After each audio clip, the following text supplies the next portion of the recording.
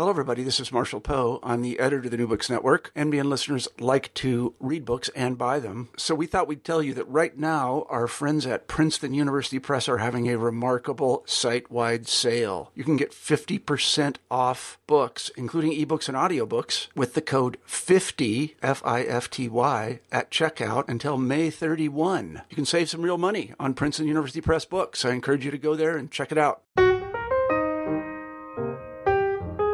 Hello, everyone, and welcome back to New Books in Biography. I'm Mark Klobus, your host for this channel.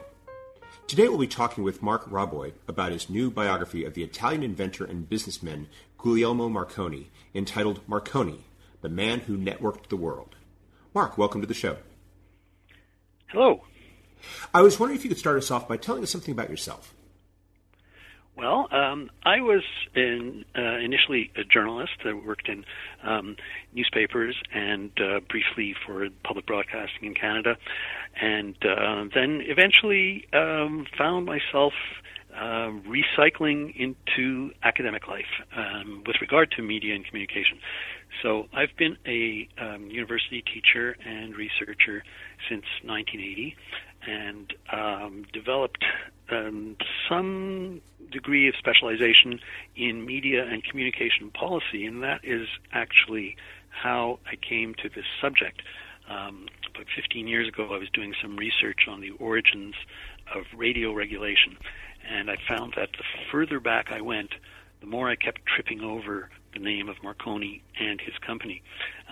And actually, when I discovered that the very first international conference on radio in 1903 had actually been called with the express purpose of preventing Marconi and his company from getting a global monopoly on wireless communication, I felt that there was something worth looking into here.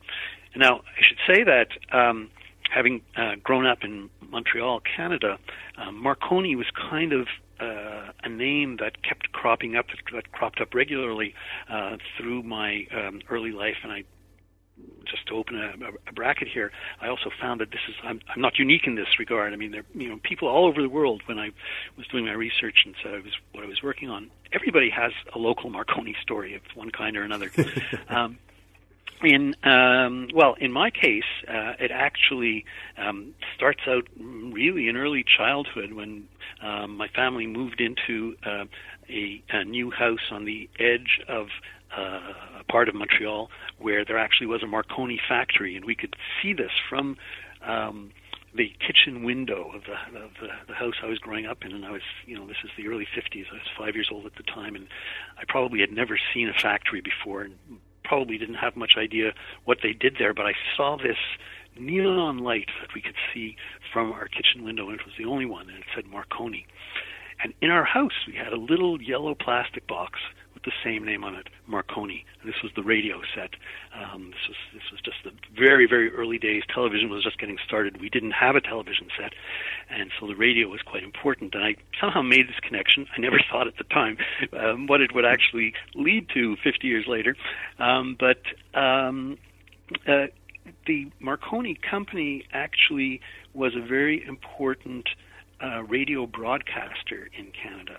Marconi's Canadian subsidiary had started the first Canadian commercial radio station in 1919, and they actually have something of a claim, a rivalry really, between Marconi's Montreal station and the Westinghouse station in Pittsburgh, Pennsylvania. Both claim to have been the first radio station in the world. And well, let's leave that aside. But the point is that as I was growing up, of course, we listened to the radio, and whenever they were doing just their self-promotion, it was always, this is CFCF Radio, the Marconi station, and in Montreal. And this went on really till the late 1960s, when the Canadian government brought in foreign ownership restrictions in radio and broadcasting, and the Marconi Company, which was a British-owned company, was obliged to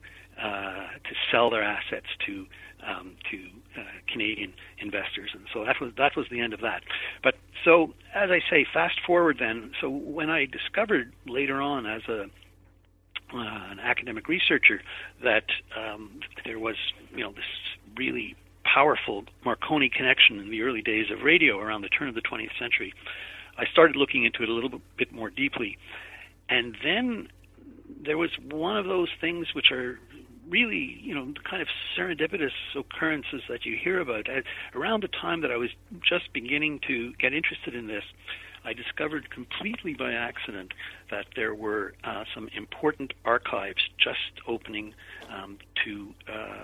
just becoming accessible to researchers in Oxford, England, where the Marconi Company, which was based in England, in the early 2000s, decided they wanted to get rid of all their accumulated, a lot of paper, basically, that had been accumulated going back to the very, very early days of the company.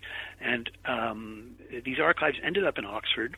I happened to be in London in the fall of 2008, and I read somewhere that these archives were opening up, and I went down to Oxford and had a look, and I spoke to the archivist and said, if I wanted to work in these archives, how much time do you think it would take? And he said, how much time do you have? And that in itself kind of sparked my interest, and so I made a few incursions to the archive, and at that point, I still wasn't thinking of writing a biography. I was thinking more of writing, a policy history paper on, where did radio regulation come from, maybe using the Marconi Company as the peg. But lo and behold, there in the archives were Marconi's personal diaries, all kinds of private papers, scraps and fragments of love letters, his 1923 application form to join the Italian Fascist Party, all kinds of things which was really incredible. It was a treasure trove of personal papers, and I started to look around to see what kind of biographical material was out there. I couldn't believe that no one had done this before, and sure enough, there were a number of Marconi biographies already written, but all of them were incomplete in one way or another. The best Marconi biography is one written by his eldest daughter in the early 1960s, which really probed into some of the personality aspects of her father, and there was a lot of kind of family anecdotal detail there. But that was obviously, it was a daughter's memoir, so it's not really a full-fledged biography. And there were other biographies written by colleagues. His second wife, who became his widow eventually, wrote a memoir as well. And there were a number of attempts to write independent biographies, but they were all limited by having had access to only a part of the story. There were actually two biographies in English that were written while Marconi was still alive, and he made very sure to keep a hand in those projects. I mean, this was in the 1930s, and the authors wanted to have his approval, and he begrudgingly gave it, but posing certain conditions, like there were certain topics that he didn't want covered, or he wanted treated in a certain way, and the authors, this was pretty much the spirit of the times. They acquiesced, so they were incomplete in that regard. They were also incomplete in the regard that they only covered the let's say the British American, the Anglo side of Marconi's life, because as you mentioned in your introduction, he was Italian. He was actually half Italian. Many people don't realize that Marconi, of course, his father was Italian. He was born and grew up in Italy, but his mother was Irish. His mother was Annie Jameson, a member of the famous Jameson whiskey family. And this was a very important element in his upbringing and in his eventual launch, the launch of his business career. You actually slightly ahead of. Sorry? You actually mentioned that at the end of the book, a conversation you had with another Marconi biographer, where he asked you the question, "Do you regard Marconi as Italian or British?" And the conversation you described, where you give your impression and he gives his, shows the degree to which he did have this very fascinating duality. Absolutely. Yes, this was the while I was working on the book, I actually had an encounter in one of the archives in Rome with the most recent Italian biographer of Marconi, who published in 2013 a very good journalistic book account of Marconi's life, and we met a number of times, and we had completely different perceptions of who he was, and this is really this is fundamental to who he was, this elusiveness that he suffered from it psychologically, and he used it to his advantage. Marconi always felt himself an outsider wherever he was. When he was growing up in Italy, the children he played with, his schoolmates, used to tease him and call him the little Englishman because he spoke Italian with a slight English accent, having had two mother tongues basically from childhood. And of course, later in life, when he went to England, even though he established himself and he became a very, very prominent person, he was never really English. He wasn't British. He was an outsider, and he was constantly looking for a home, and at the same time he was tremendously restless. He kept moving, and this too was a very important characteristic of what drove him to keep developing and perfecting, what we now call mobile communication. Yes. It was something that he wanted to have available to him. The last years of his life he spent primarily living on a yacht and moving around constantly, and he was very, very careful always to be equipped with the latest communication equipment so that he could keep in touch with whoever he wanted to, wherever he was. It's as though the invention itself of radio that he popularizes is a manifestation of himself, and something that's not bound by borders, something that's not easily defined within a certain geographical area. It's kind of everywhere, a lot of different places, and yet not necessarily tangibly rooted in a particular locale. Absolutely. Marconi had a very strong personal motivation for what he was doing, and I'm not sure to what extent he actually was consciously aware of that, because he was able to detach himself from what he was working on, but he had this vision and belief and conviction that it was possible, using the newly discovered radio waves, that it was possible to connect any point on Earth to any other point without wires while you were moving. And this was really what he wanted to do. He wanted to keep moving and be in touch. And so he kept working on this and perfecting it. And,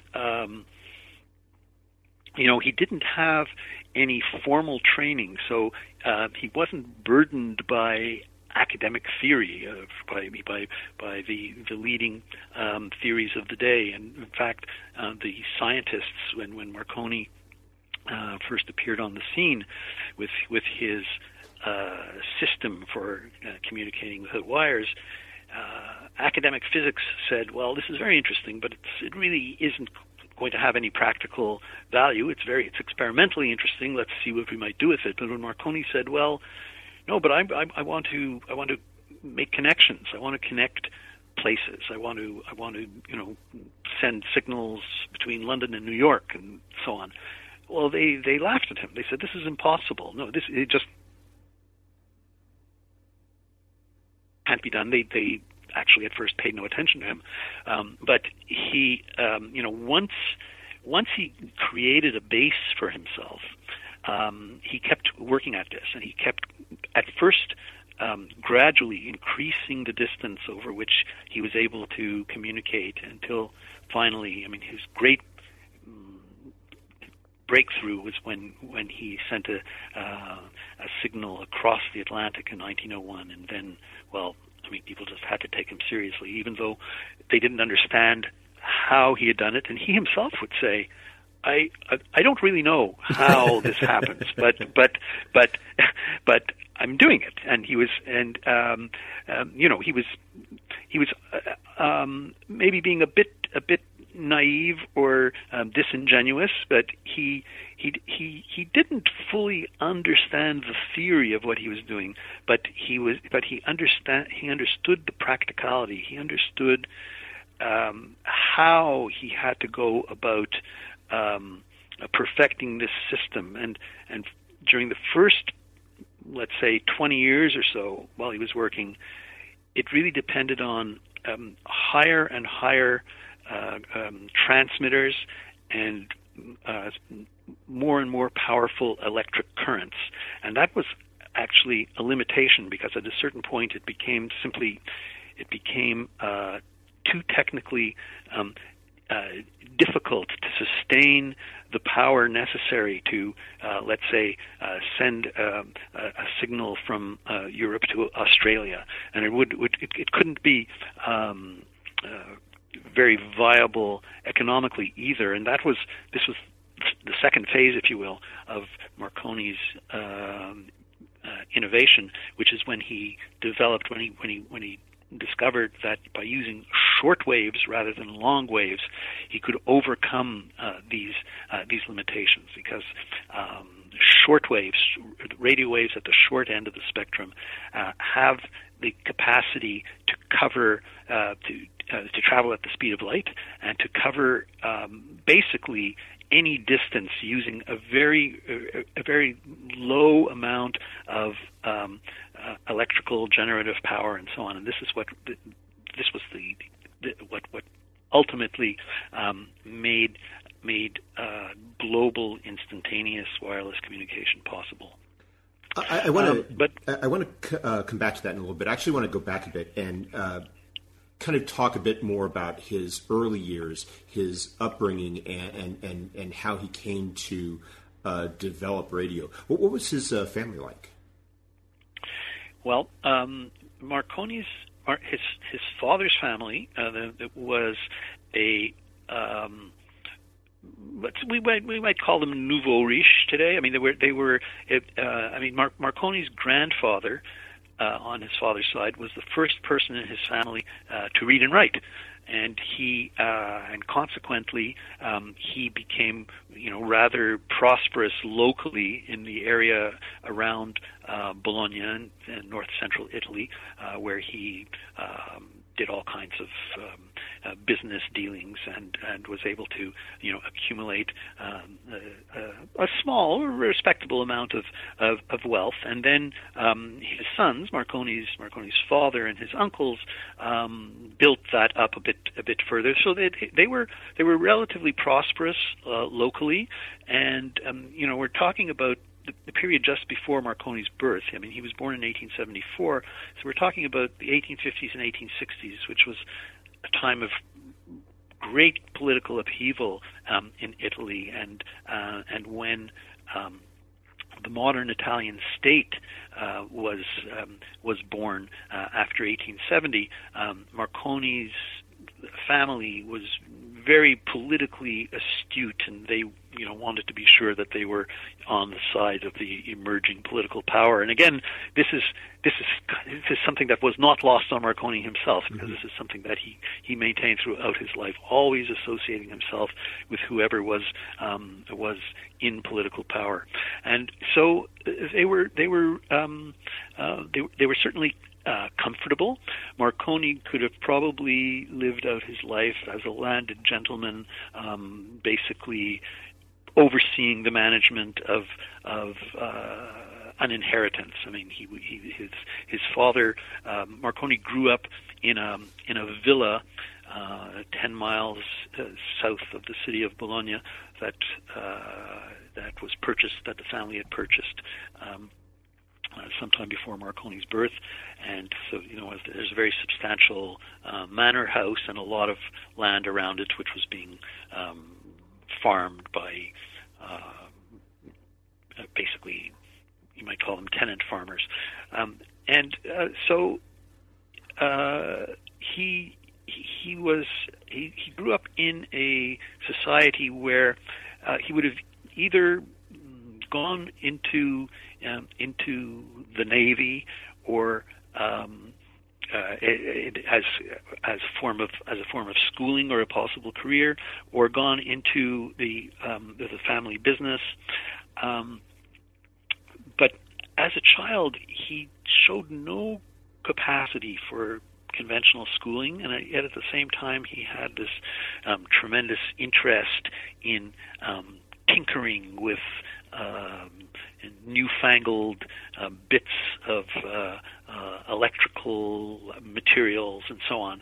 And his mother encouraged him in what he was doing. His father was very concerned that the lad might never amount to anything, and what was he doing, spending all his time locked away in a room in the attic of this manor when other young boys his age were out chasing girls or whatever young boys do. So he, as a teenager, he was he was like the kind of computer geeks that we hear about today, working in their parents' garages and tinkering with things, but Marconi was also at the right place at the right time. I mean, that was something that he had good fortune in the sense that while he was working away at trying to invent something or other. He didn't have a very clear idea at first. He used to read voraciously the popular magazines of the time. I mean, there were, and he also read English, which was very helpful to what he was doing. So he would read the British and American magazines about the latest discoveries in electricity, and that's where he learned of the discovery in the mid-1880s of what we now call radio waves by a German physicist by the name of Heinrich Hertz. I mean, this is why people may be aware of the term Hertzian waves, or we measure radio waves in megahertz and so on and so forth. Anyway, this is be that as it may. Marconi read of the discovery of these radio waves, and this was quite an amazing thing in science in the 1880s, and people all over the world were beginning to look for some kind of uses for these waves, or simply to experiment with them and see what their characteristics were. They were thought to be, and they were actually, the basis for light and of what we see and optics and so on. And it was only a little bit later, or somehow on the margin of this, that there was also an emerging awareness that sound could travel through these waves as well. But what Marconi was initially doing was trying to replicate what the telegraph could do without wires. So he set himself up with a Morse code tapper, and he managed to, by generating a fairly small electrical spark, he managed to elicit a response in a receiver across the room that he was working in. So in other words, he tapped on his Morse code tapper, and across the room there was a response. And when he did this in his father's attic at the age of 20 or so, he was taken with the notion that this is something that would be able to be to do connecting any point and any other point, and it was just going to be a matter of perfecting this system. Now, if we put ourselves in the context of the time, the dominant technology, the new technology of the day, was the telegraph. I mean, the telegraph had come into its own in the 1830s and 1840s, and by the time Marconi was working, there were very, very well-developed telegraph lines and systems, not only within the countries of the advanced industrial world at the time, but also there were transatlantic cables. There were so long-distance communication was already a reality, but it was tied to the wires, and it was tied to the places where wires could go, and it was subject to the vulnerability that the cables could break. They could become defective, or in time of war, they could be cut. And there were various efforts going on, particularly in Britain, the United States, and in Germany. In other words, the countries that saw a military or a geopolitical interest in this. There were efforts going on to try to develop ways to do telegraphy without wires. But no one before Marconi had the idea of using the newly discovered radio waves to do this. And that's what actually created the breakthrough, because it was possible, and it had been demonstrated that one could send messages across very short distances wirelessly, using various techniques. But it wasn't a practical system. It wasn't something that could actually that one could see replacing or replicating what the wired telegraph was able to do. Because if you consider that at the time international travel, transcontinental travel, was primarily at sea. Well, if you were traveling, if you were crossing the Atlantic on a ship, you were going to be out of contact for at least a week, and so that was a limitation. If you were operating a navy, as the British and the Germans were doing, for example, at the time, well, then you couldn't communicate between ships, or simply for more mundane commercial or personal purposes, you couldn't. It was very difficult to communicate between a mainland and an offshore island, where, for one reason or another, it might not be feasible to lay cables. I mean, the Hawaiian Islands, for example. I mean, this was one of the first places where the Marconi Company had a contract, was to set up connections connecting the Hawaiian Islands wirelessly in the late 1890s. So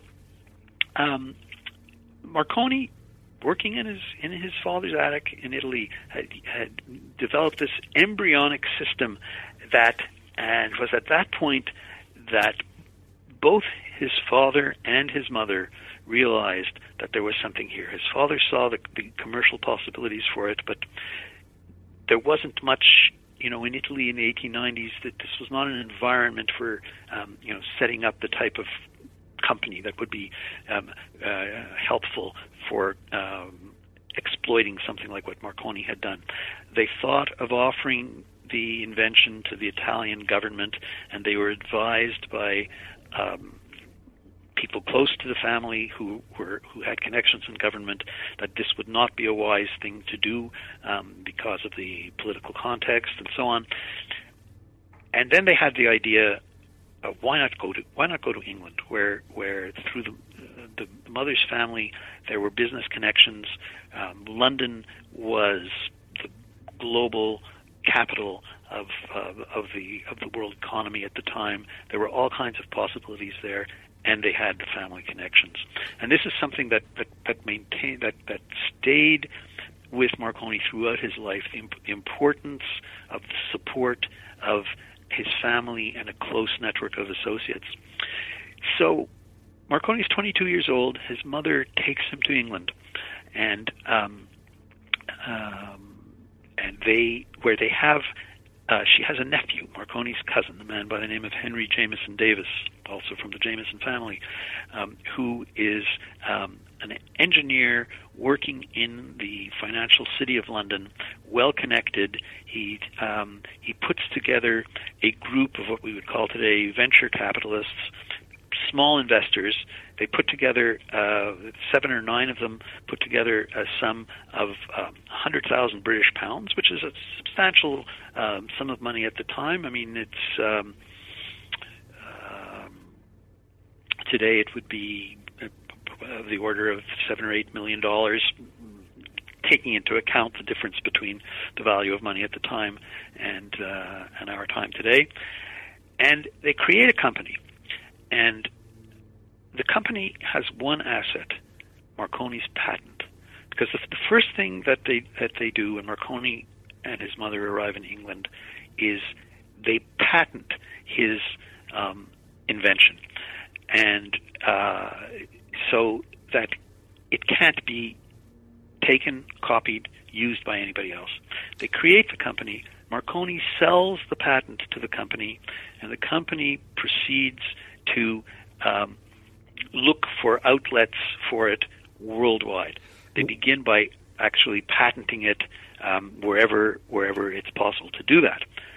One of the things that really stands out in that part of your account is how quickly people take to Marconi's invention, and for me, there are examples when you look at technological history where from this era where there would be a proposal for something such as the early the pre-Wright brothers airplanes, and even after, and this inhibited the Wright brothers, where there would be an invention and people would be like, well, been there, done that, or even when it was demonstrated, they'd be skeptical, or they would have some sort of alternate idea. Whereas with Marconi, you describe how people just instantly seemed to grasp how revolutionary what he had done was, how successful he had been. And it seems that he doesn't have as much of a threshold to go from winning acceptance of this and beginning the process of developing the Marconi network. That's right, because what he was doing, it sparked the imagination. It was the kind of thing. It was the stuff that early science fiction was made of. Because you could, if you let your imagination go, and people actually tried to get Marconi to commit himself to this idea. Well, what about outer space? What about sending messages to other planets? What about mental telepathy? I mean, there were all of these ideas that were already circulating in popular culture that grafted onto what Marconi was doing, and he would actually be asked by serious journalists, Mr. Marconi, do you think you'll be able to communicate with Mars one day? Yes. And he would say, I don't see why not. and so then the headlines would be, Marconi says, we'll soon be communicating with Mars. Yes.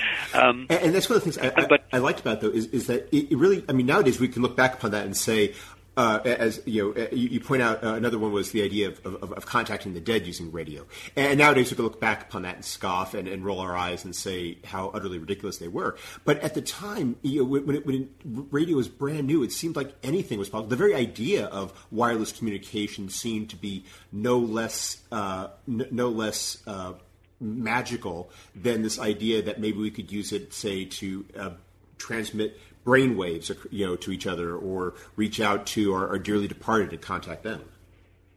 Right. I mean, certainly in the popular imagination. I mean, this is one of the reasons. I mean, it's one of the reasons why the press was so fascinated by Marconi, was because there already were these other ideas circulating in groups. There was something called the Society for Psychical Research, which was started in England and also had followings in the United States, which was taken very, very seriously, and basically it was an attempt to explain phenomena that didn't seem to have any kind of scientific basis, and Marconi's wireless was seen as this sort of thing. Again, as I mentioned earlier, academic physics thought it had an explanation for wireless communication, and thought that wireless communication would be very very limited. But alongside that, it just seemed to be inexplicable. I mean, when people, and Marconi used to demonstrate, he used to hold public demonstrations. He would never do that until he was absolutely sure that it would be successful. In other words, as he progressed, once he was able to not only communicate across a room, but across a mile or 2 miles, or eventually, when he sent the first message across the English Channel, he had journalists present, but he knew that he was going to be able to do it because he had pre-tested it before. So there were witnesses to what he was doing, and yet there was no apparent explanation. And in fact, even in interviews, when Marconi was asked, "How do you do this?" he would sometimes say, "Well, I don't quite know how I do it, but I know that I can do it, and I'm doing it." and they would see that. And when he actually, it was when he managed to send a signal across the English Channel that he set himself the goal of crossing the Atlantic with a wireless signal. The big thing, of course, the English Channel was about 40 miles, and the Atlantic was about 2,000 miles, and yet, Marconi, he intuitively understood that the properties of the airwaves would be basically the same in the two cases. Now, we have to get into a bit of a technical discussion here, because the physicists who had been working on Hertzian waves maintained that the waves went out into space, and therefore, yes, okay, you might be able to. At first, they wouldn't even believe that you could go across the English Channel, but having done that, they say, okay, yes, but you'll never go across the Atlantic because the waves are going to go out into space. And Marconi believed that they would follow the curvature of the Earth. What actually happened was, unbeknownst to Marconi, he unwittingly discovered what we now call the ionosphere. When he actually sent his signal out into space, it did go out into space, but it bounced back. And so after having built a huge, very powerful transmitter in Cornwall on the west coast of England, he went across to Newfoundland, which was then a British colony. Newfoundland was not yet part of Canada. It was a separate British colony, but it was the closest land point on the American side. So it was the distance between Newfoundland and the west of England was significantly shorter than the distance, let's say, to Boston or New York. Marconi managed to do that. He managed to send a signal from the west coast of England. It was simply 3 dots, the letter S in Morse code, 3 dots, and he repeated it 3 or 4 times before he was sufficiently confident that this was now something that he would be able to repeat. And he announced publicly that he had done this, and there was the response to this. If you can imagine, I mean, he was now 27 years old. He'd been a public figure and quite a media celebrity for about 5 years by then. I mean, the response was just absolutely overwhelming. I mean, newspapers were referring to him as the man of the century. The New York Times waxed eloquently in editorials about the new era that had been ushered in thanks to the brilliant, successful work of Mr. Marconi, and so on and so forth. And that actually, it gets though to another very interesting part of Marconi that you described. He was very savvy about public relations. And he as you point out with the testing, making sure it worked because he understood the impact of a public demonstration that would end in failure. He always seemed to know how to relate to the press and to use them in a way to promote his invention. And sometimes they were even more enthusiastic about him and his invention than even he was. Yes, absolutely. I mean, he from the very beginning, he used the press very, very astutely, and they took to him. It must be said. I mean, he was a very popular figure. The press just, I mean, he had the Midas touch as far as that went. I mean, whatever he would do would get wide attention. And personally, he found it annoying, even irritating at times, because he just basically he lost any capacity to have a private life, if you will. But he was able to capitalize on it, and he was really, he was his company's greatest asset, and he became a brand. Initially in 1897, the company was called the Wireless Telegraph and Signal Company, and in 1900 they rebranded it as Marconi's Wireless Telegraph Company. Which is what Marconi initially wanted. He wanted his name in the title at the start. Yeah, well, he was ambivalent about it. I mean, he went along with his father actually pressed him to include to have his name put in the title. But when the original investors, wanted a more neutral, descriptive title, he went along. But by 1900, they realized the power of the brand, and after that, I mean, every one of the subsidiaries in the United States, it was the Marconi Wireless Telegraph Company of America. In Canada, it became the Canadian Marconi Company, and so on and so forth. And there were, Marconi companies all over the place, all kinds of subsidiaries. Except for Germany. And that's where the story gets to be complicated. Yes, exactly. Except for Germany, because the German emperor was determined that a British company would not have a global monopoly on wireless communication, because, of course, Germany and Britain were the great rivals. We're talking about roughly 1903 now. The British had become dominant in transatlantic cable communication by the underwater cables, and now they were becoming dominant thanks to the Marconi company in wireless as well. Although, it must be said that let's say Marconi's was no more a British company necessarily than, say, Microsoft is an American company. I mean, it was based there, and that was tremendously important, but it wasn't organically tied to the government. It wasn't a government corporation. It was a privately owned capitalist enterprise operating in the context of a great power. So the Germans set up a rival company called Telefunken. They was operated by German scientists and using German capital and German industrial expertise, but they were unable to break the Marconi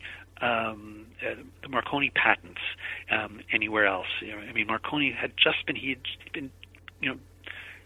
just enough ahead of them. It was like, if you can imagine a long distance, or if you can imagine a sprinter, Usain Bolt crosses the line, he's maybe 0.1 seconds ahead of of the next one, but that's enough. He's the champion, and that's what it was. I mean, so they just couldn't get in. They couldn't get into the market because Marconi was so predominant. And then, I mean, this is where the story becomes interesting in terms of global politics and also media and communication regulation. I mean, the Germans call an international conference in Berlin in 1903.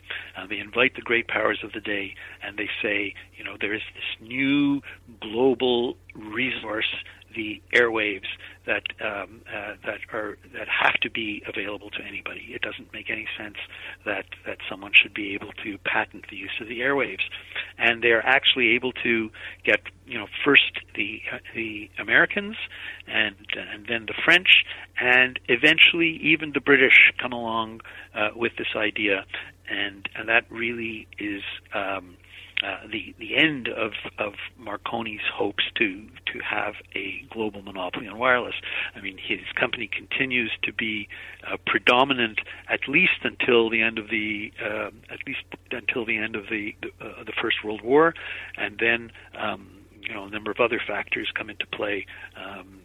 Notably, that after the First World War, the U.S. government decides that they no longer want to have U.S. communication controlled by a British company, and they force Marconi to sell his assets to General Electric, which results in the creation of RCA, the Radio Corporation of America, and that whole, American history of communication. So it's a fascinating business and corporate history that gets tied up in global politics in the period leading up to and immediately following the First World War. And by the 1920s, the Marconi Company is essentially one of four global corporations that basically divide the world in terms of global communication, along with RCA, the German Telefunken, and an equivalent French corporation. But if I can just backtrack for a moment and get back to the fascinating figure, the biographical figure of Marconi himself, he continued during this whole period to be at the center of global events. I mean, if you take the Titanic disaster, for example,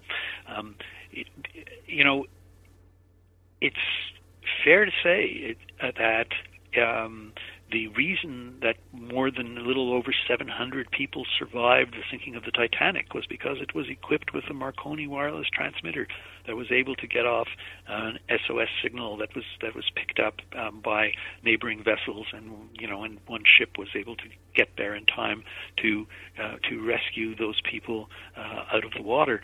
Well, you mentioned Marconi happened to be sorry. You're about to say about how about Marconi. About how he was almost a passenger. Oh, well, Marconi actually, Marconi had been invited to sail on the Titanic with his wife, but he had to be in the U.S. a bit earlier, so he went on an earlier ship, and actually his wife was going to follow on the Titanic, but then their infant child took sick, and she decided to cancel the trip. So Marconi's wife Beatrice and their oldest daughter actually watched the Titanic sail by their home on the south coast of England and waved to it. It's a very rather eerie thought, if you will. But Marconi was in New York when the Titanic went down, and he was again, he was lionized by the press. It was Marconi. He was considered personally responsible for the fact that those lives had been saved, and as people were worshiping him at the time. And there's actually a very interesting newsreel footage. If you Google Titanic newsreel, you'll get it. You get a little clip where you can actually recognize. You can see Marconi down at the dock greeting the Titanic as it arrives with the survivors, he had a couple of speeches that had been previously scheduled in New York City, and they were just besieged by people. I mean, he was really considered, a personal savior at that point in time. I mean, this was really the height of his fame and notoriety, if you will.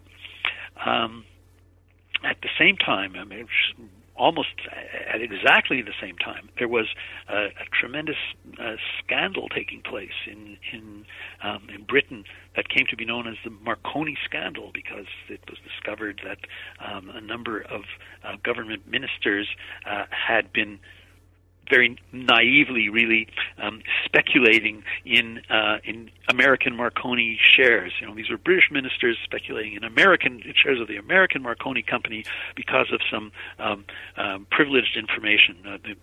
Marconi's the day-to-day manager of Marconi's company, a man by the name of Godfrey Isaacs, was the brother of the Attorney General of England at the time, Sir Rufus Isaacs. And when he came back, he returned from the U.S. and and told his brother, "You should buy Marconi shares because this is coming and this is happening," and so on.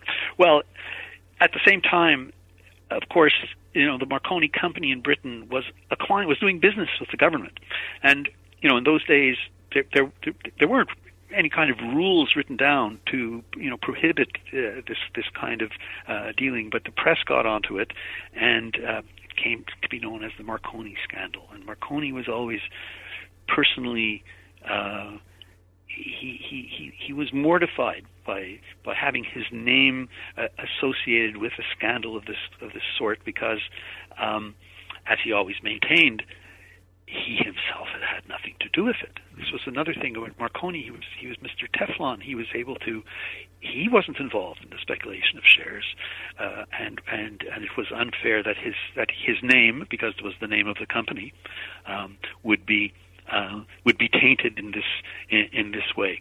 So, I mean, he was literally a household word in at least 4 countries, in Britain, the U.S., and Canada, and Italy, certainly. I mean, Marconi, a school child of 12 years old knew who Marconi was, and the wireless telegrams were called Marconigrams.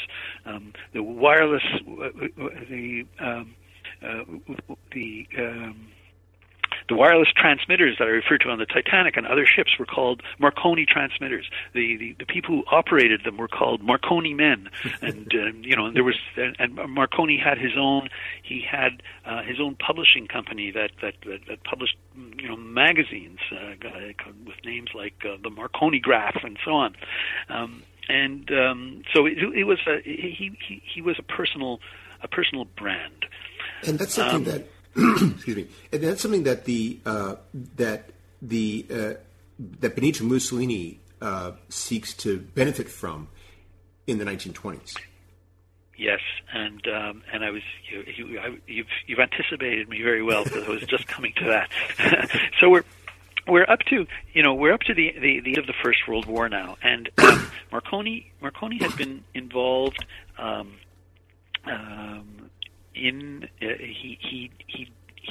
He offered his services to the Italian army during the war, when Italy entered the war in 1915 on the Allied side, and at the end of the war, Italy felt that it was entitled to some of the spoils of coming from the dismantling of the German and the Austrian and the Ottoman empires, particularly Austrian in the case of Italy, because there were some disputed territories between Italy and Austria that disputes going back a very long time. But when the Paris Conference met after the end of the war in 1919, and the British and the French were the dominant players there, along with, of course, Woodrow Wilson, President of the United States, who had his own vision for the post-war global order, and Italy was pretty much cut out.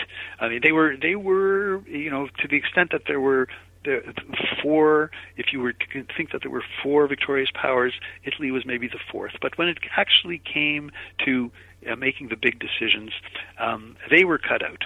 And Marconi actually was an Italian delegate to the Paris conference, and he met privately with Wilson, who he had met before in the United States. I mean, Marconi traveled. He was a global figure, but the conference maintained the position without going into all the details, which basically did not satisfy the Italians, and this was one of the basic points that led to the rise of Mussolini and his embryonic fascist party was the idea of restoring Italian grandeur, and particularly and making good on Italy's post-war claims. And the original followers of Mussolini were essentially war veterans from the First War returning back. So this was a very powerful idea, and it was an idea that resonated with Marconi through his own experience. I mean, Marconi was an Italian patriot, and even though he had lived most of his adult life based in the UK, and so when Mussolini came to power in 1922, and it's easy from our vantage point to say yes, but it was the fascist party. It was the original fascist party. I mean, Mussolini there had never been anything of that name before. And Marconi, and of course he was not alone in this. Even there were many people of his social class and his and position who supported Mussolini, and but there were very few Italians who had the kind of international visibility that Marconi did at that time, and Mussolini realized that he could capitalize on this. I mean, Marconi was much better known than Mussolini, and so Mussolini made Marconi the head of his National Research Council. He made him the head of the new Italian Academy that he created. He made him a member of his Grand Council of Fascism, which was kind of a kind of shadow government cabinet, which was there to advise him on high policy issues, and Marconi embraced this new politics, and through the 20s and 30s, he was a very vocal and prominent public supporter of Mussolini and his policies on the world stage.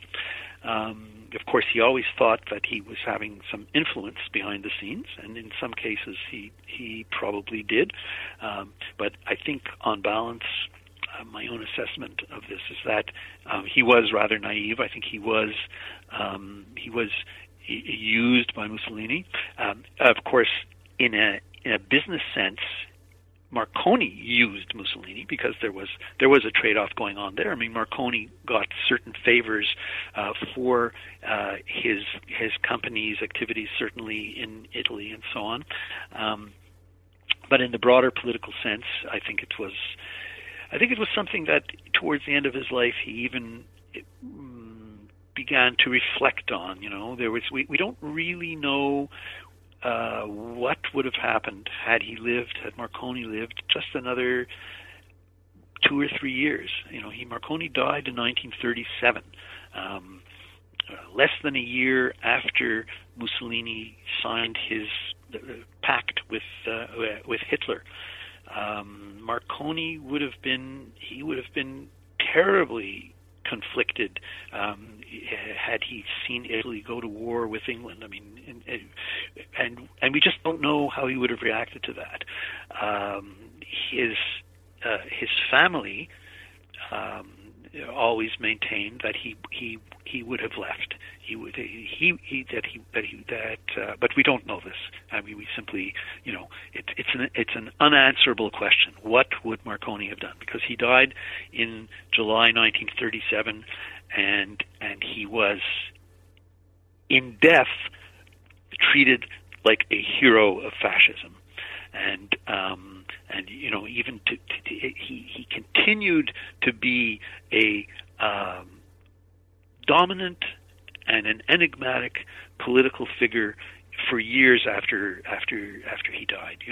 When Marconi died in 1937, the largest wreath at his funeral was sent by Adolf Hitler.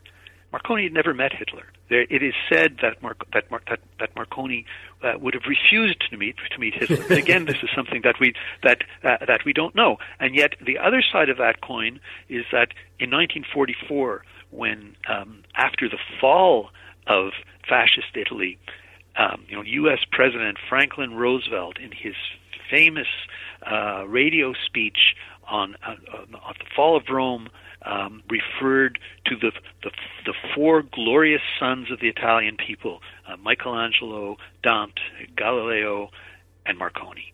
So, where does that leave us? Mm-hmm. This is something, again, that as a biographer, I wish I had answers to all these questions, but there are some things, and I really, I struggled to look for these answers. I wanted to be able to understand what was it. I think I did understand what it was that attracted Marconi to fascism. I mean, it was this lifelong adherence to power. He always put himself next to whoever was in political power, and he was quite ecumenical about this. I mean, in Britain, he worked with the first Labour government in the 1920s.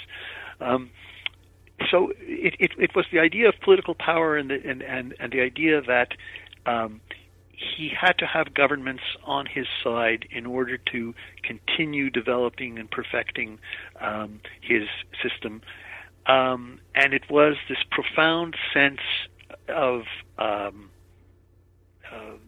that Italy was not being given its proper treatment on the world stage. I mean, that's what attracted him to Mussolini. But then I also tried to understand why he stayed, because there were others who didn't as things became more and more difficult in the 1930s. Marconi had the stature. He could have stood up to Mussolini. He could have left. He could have gone anywhere. I mean, he was, and yet he chose to remain and to serve the regime until the day he died. What did he really believe? What did he really think he was going to achieve? It was really impossible. As hard as I tried, I could not nail that down. So it just remains an enigma. Yeah, some things will always remain a mystery in that respect. So. Well, we've taken up a lot of your time, but before we go, I was wondering if you could tell us what you're working on now.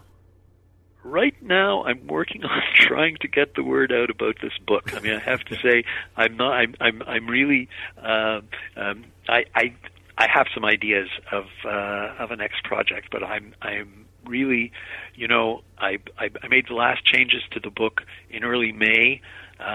It was something that I worked on just about every available moment for a period of 6 years. I've accepted the thankless task of being department chair in my department at McGill, so that will keep me busy. We'll just have to see. But for now, I just I'm very happy to be doing the kind of thing that we've done here today, and I just hope to get feedback on this book. I do too, because it really is an excellent comprehensive study, not just of the man, but of his business and in the context of the times in which he lived. Well, that's what I tried to do. I mean, it's definitely a biography, but the biography is also the pretext for looking at the times and the importance of that time for the way we live today, because we really are, living in the wake of that period of early 20th century modernity and all the changes that were taking place, that were beginning to take place. We're living in the wake of that today. And I think it's one of the things that makes him such a modern figure in your book. The degree to which he is a master of the social media of his day, the degree to which he was this pioneering technology capitalist, and the degree to which his technologies did change his world in very fundamental ways. Absolutely, and I think it's also fair to say that we're living in the world that he envisioned and created. Well, thank you very much for taking some time out of your schedule to speak with us. I hope you have a wonderful day. Okay, thank you very much. It's been a pleasure.